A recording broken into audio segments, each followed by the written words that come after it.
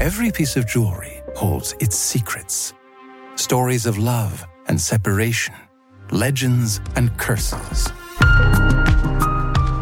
Discover The Voice of Jewels, a podcast from L'École, School of Jewelry Arts, supported by Van Cleef & Arpels. Unveiling the stories and secrets behind history's most fascinating jewels. Soon available on all listening platforms. I want to make a bet, so... Okay, sure. I don't want to stop. Well, who are you going to bet on? Right here? Yeah. I bet one. So you bet the one, the favorite, huh? We are at the Gulfstream Racetrack in Miami, Florida. And by racetrack, I mean horse racing. And you're listening to a guy named Scotty McKeever chat with people who've come to do what you do at a racetrack. Place bets. Was there something in particular you liked about that one? Yes, he's wagging his tail. I don't know if it'll win. I'm not saying it'll win. But you have a form in your hand, but you're just looking at wagging its tail? She wants to run. Scotty is talking to some regulars, and he's asking them how long it takes them to handicap horses. That basically means calculating different horses' chances at winning. What about you? How do you handicap? I handicap jockey and trainer. He's better than I am. Combined. Yeah. So you look at the jockey trainer. Good trainer, good jockey. Gotcha. Traditionally, people place bets by combing through the horses' histories and looking for patterns. You can also do it like this guy by looking at a horse and choosing the one that waved its tail, or maybe picking a jersey color you like. But Scotty has a different way. He's made an app, and it uses AI and algorithms to place the bets. I don't have 6 to 8 hours to handicap one track. Yeah. None of us do. Yeah. And if you look at this generation, here's the thing, more important. Forget about me. Forget about all the people that have been handicapping for 30 years. What about this new generation? Yeah. How are we going to draw them in? Do you think for a second they're going to... I was given these recordings by my colleague, Oliver Rader. He's a data journalist, and he recently went down to Florida to spend a weekend with Scotty to write this magazine cover story about horse betting. And he did that because, without exaggeration, Scotty is trying to entirely save horse racing as a sport. He thinks that in order for horse racing to survive, the little guy, as he calls them, needs to learn these technological tools. Otherwise, they will be left behind or completely crushed by these huge computer teams. Here's the problem. The sport is in a fragile place. Its popularity has been declining for years. And there are these new players who are flooding it with money. They're kind of giving it a sugar rush. We don't know who they are. They never come to the track. And for them, this is just a financial scheme. It's nothing more than that. It's kind of like the plot to a movie. There's not very many of these people, maybe something on the order of half a dozen, maybe a dozen. Really? And most of them are members of something called the Elite Turf Club. And the Elite Turf Club is a company based in Curacao, which is the island sort of tax haven nation in the Dutch Caribbean. And they sort of operate, the big ones at least, sort of operate like a quant trading firm. Like they have a research arm, and their bets are sort of placed algorithmically by the computer. If these people get bored and move on to other kinds of gambling, horse racing as a sport will be even worse off than it was before. So it's a takeover. And it's also a culture clash. It's these little guys who are betting on the horse that wagged its tail versus these well-funded computer scientists and statisticians. Today, we visit the Gulfstream Racetrack to see how all of this is playing out. This is FT Weekend. I'm Lila Raptopoulos.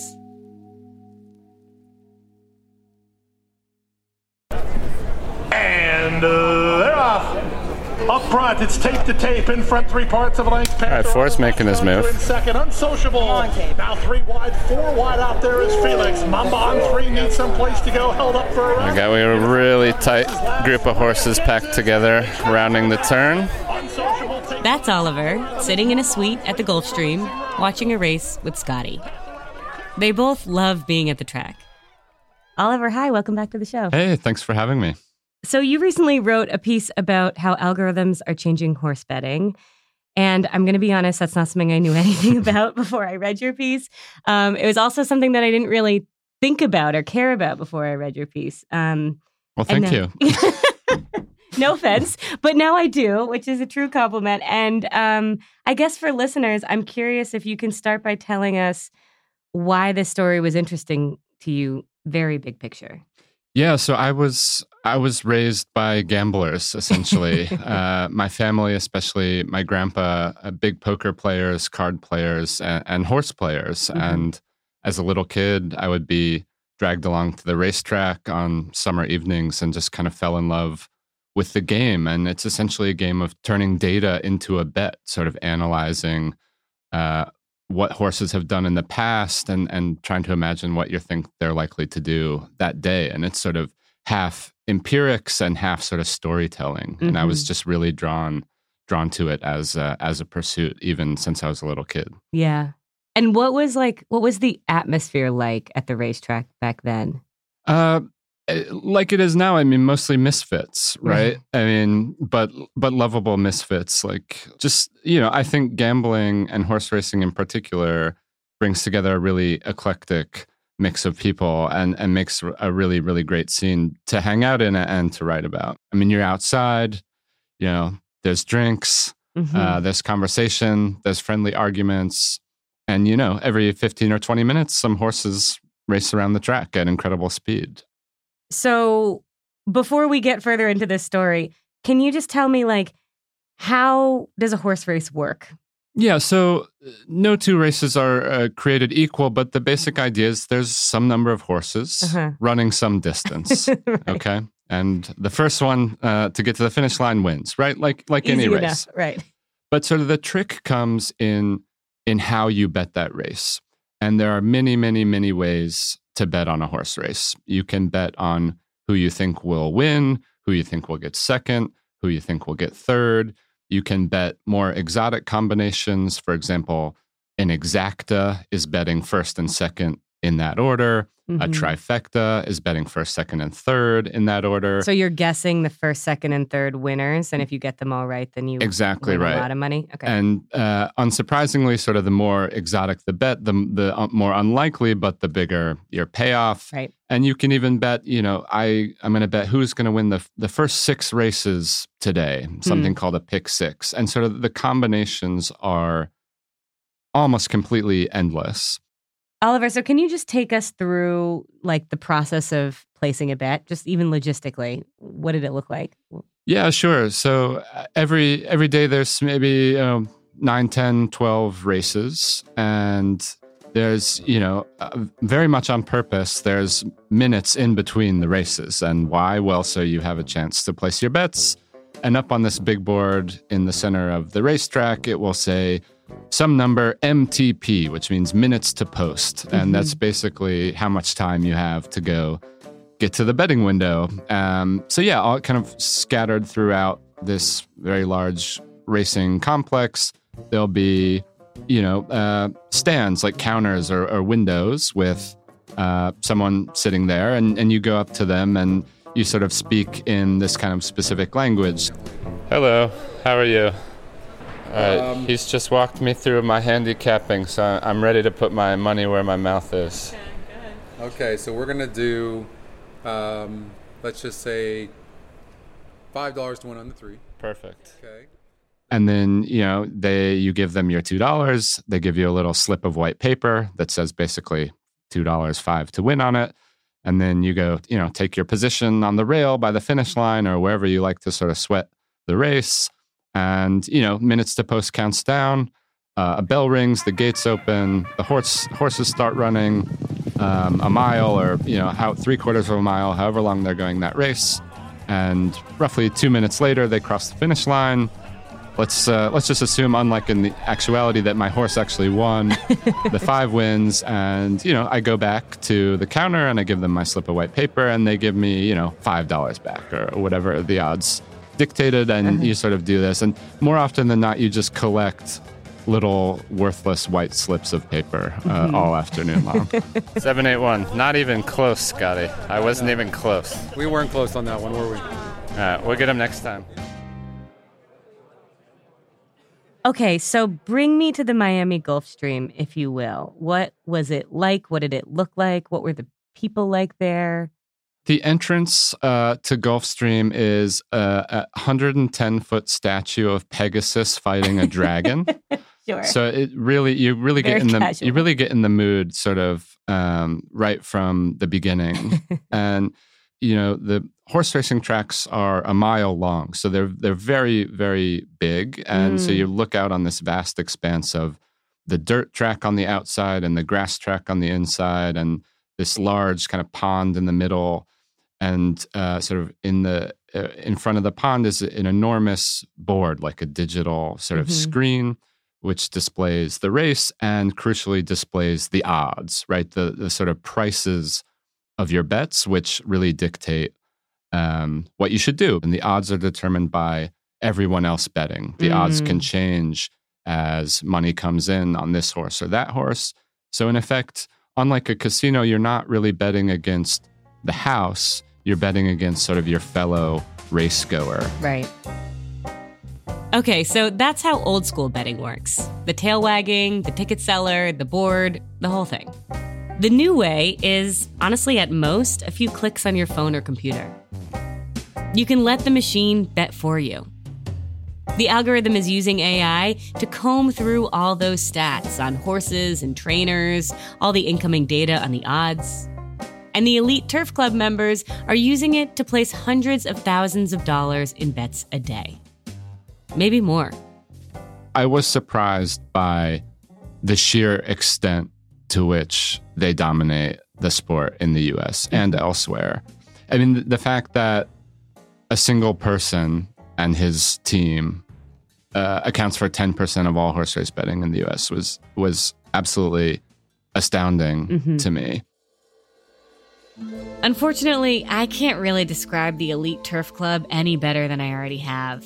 Because they're so secretive, they wouldn't even talk to Oliver for his piece. We also can't compare Scotty's algorithm that Oliver used to theirs because that's secret too. You can't just Google it and sign up for it. What we do know is that these 6 to 12 secretive teams now account for $4 billion a year. That's a third of all the money bet annually on all horse racing in the U.S. So these 6 to 12 totally anonymous, assumedly very wealthy people are throwing a ton of money in and affecting the odds really intensely. That's right. And these computer-assisted players are very, I would say, infamous for placing all their bets at the last possible second. Oh.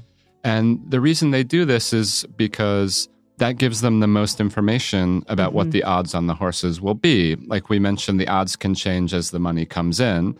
So if you place your bets at the last possible second, you've got as much information as you can possibly get. And the reason they're able to do this is because Elite Turf Club connects them to the pool in this very high-speed, sort of high-bandwidth way.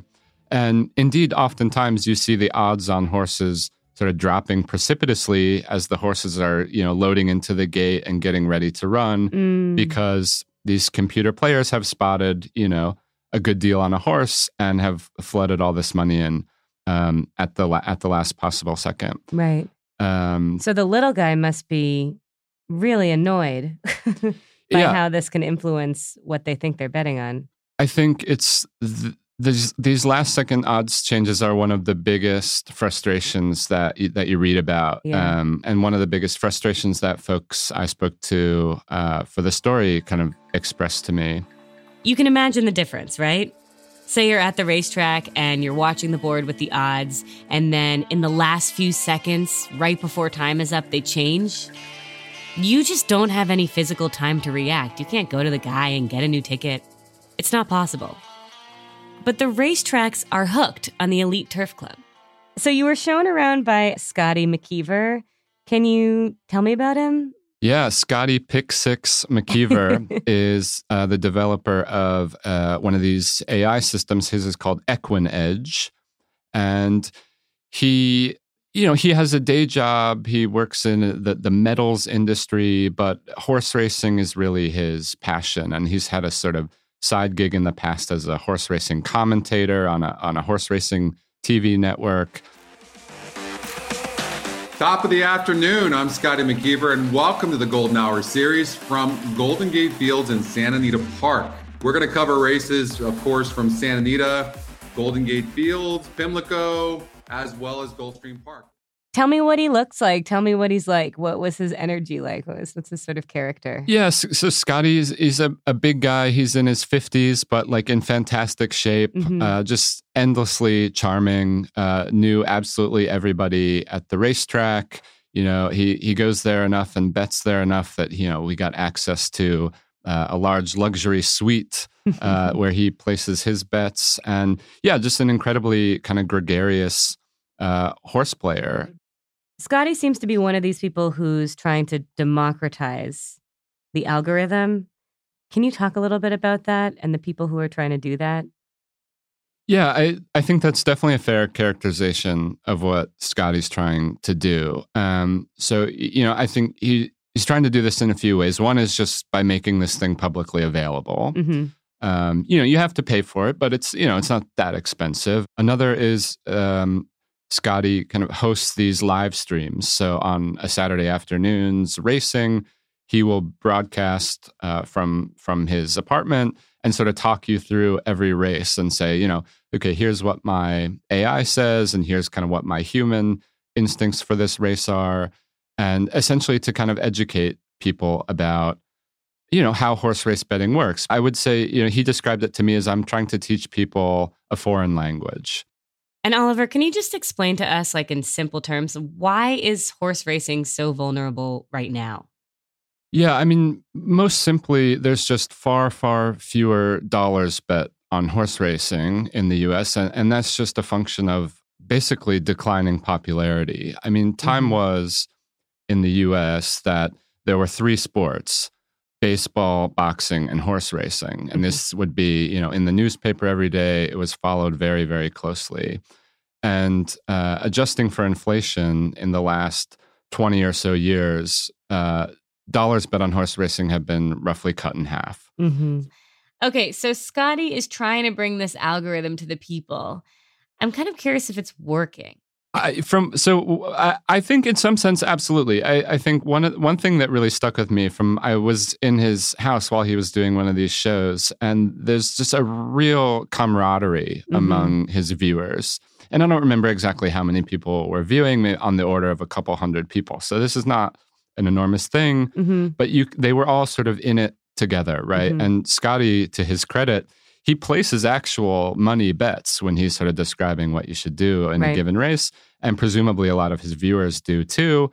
And then, you know, if the race goes well, they sort of all celebrate together. And I describe it in my story as sort of people gathering around an AI algorithm like our ancestors sort of gathered around a fire. Is it working? Looked at in another way, it's very hard to tell because it's a bit like, you know, retail investors in the stock market versus like a very established quant firm. Right.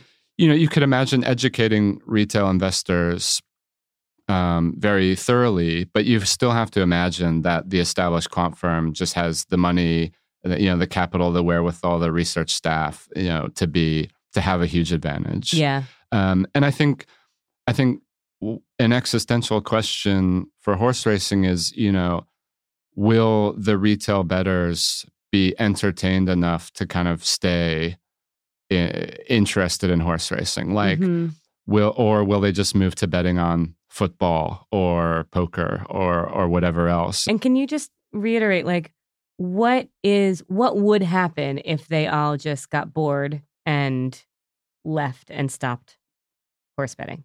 I mean, if all the big computer teams just left, I mean, there would be an enormous hole in the pool of dollars that support the sport of horse racing.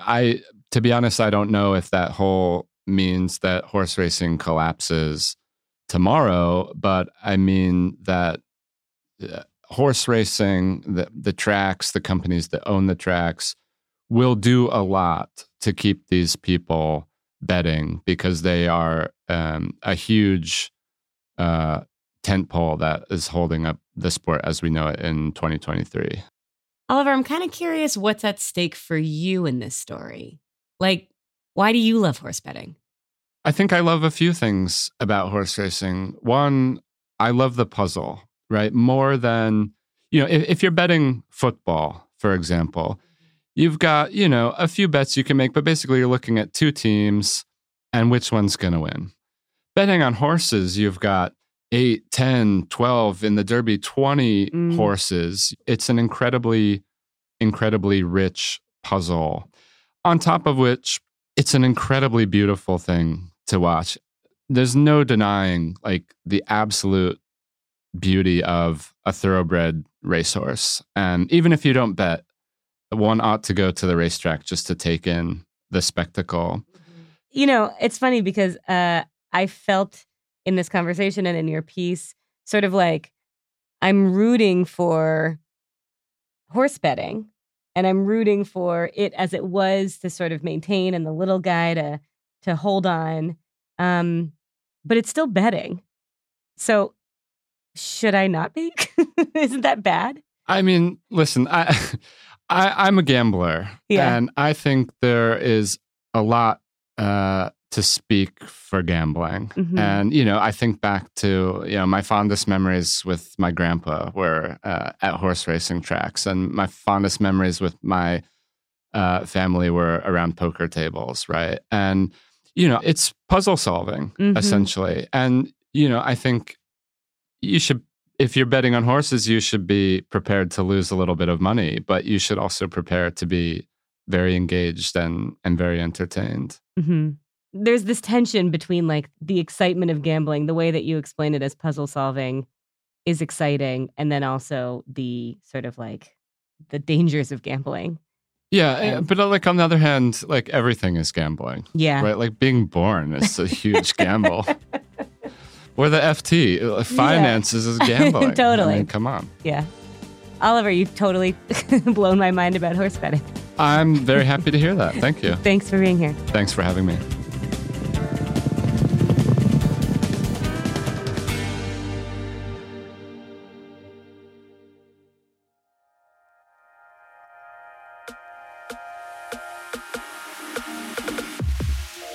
That's the show this week. Thank you for listening to FT Weekend, the life and arts podcast of the Financial Times. Next week, we are talking to the Pulitzer Prize-winning MacArthur genius playwright Susan Laurie Parks. If you're in the U.S., the second annual U.S. FT Weekend Festival is on Saturday, May 20th in Washington, D.C. There's a special discount link in the show notes, alongside a link to an exceptional deal on an FT subscription. That's at ft.com/weekend podcast. Make sure to use that link to get the discount. I say this next part every week, but I mean it. We really love hearing from you. You can email us at ftweekendpodcast@ft.com. The show is on Twitter at ftweekendpod, and I am personally on Instagram and Twitter at Lila Rapp. I post a lot of cultural recommendations and questions for you on my Instagram. I'm Lila Raptopoulos, and here is my incredible team. Katya Kumkova is our senior producer. Lulu Smith is our producer. Molly Nugent is our contributing producer. Our sound engineers are Breen Turner and Sam Javinko, with original music by Metaphor Music.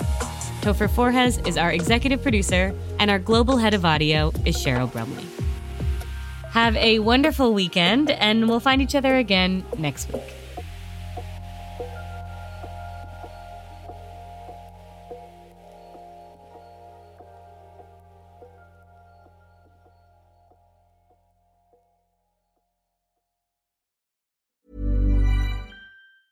Support for this podcast and the following message come from Corient. Corient provides wealth management services centered around you. As one of the largest integrated fee-only registered investment advisors in the U.S., Corient has experienced teams who can craft custom solutions designed to help you reach your financial goals, no matter how complex. Real wealth requires real solutions. Connect with a wealth advisor today at Corient.com. That's Corient.com.